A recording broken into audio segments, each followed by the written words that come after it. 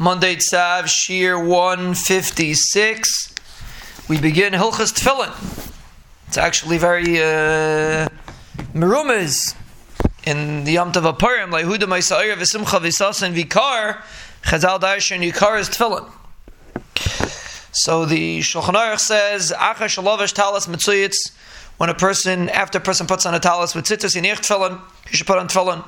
Why? Shemalam HaKadosh, tefillin is more chashiv, more kaddish than tzitzis, and therefore you put on tefillin after tzitzis. V'aminichim kisat tefillin v'atalis l'seich kisach. As a person puts his tefillin and his talis in one pouch, tzrichim lizoy, you should be careful, shleinichu kisat tefillin l'mayli. You shouldn't put the tefillin first, that you'll hit the tefillin first, kedei shelo yifka, if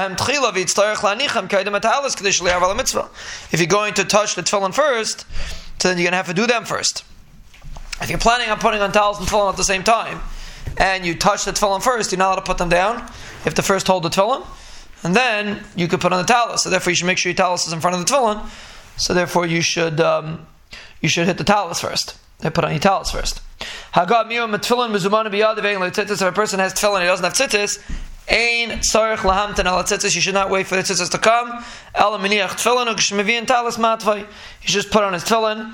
You shouldn't wait for a mitzvah. Chaviv a mitzvah b'shait. You should do the mitzvah right away if you have it, and therefore you should first put on the tefillin, and then when you get your talis, you can put on the talis afterwards. If you don't have your talis in front of you, so it's better if you put on tefillin first and then put on the talis afterwards. And the Mishnah Berurah speaks out that if a person doesn't have enough money to buy tzitzis and tefillin comes first, because tzitzis is only a mitzvah if you have a four-cornered baguette, and tefillin is a chiyuv. So therefore, a person is mechuyev to try to buy mahuda diket tefillin. He says a person can't afford it. He's not mechuyev to collect. He could borrow somebody else's tefillin, but he says someone that could afford it. Mishnah Berurah says a person should not borrow if you could afford it. You should buy your own tefillin in order that it should fit properly, and then you could fulfill the mitzvah of tefillin properly.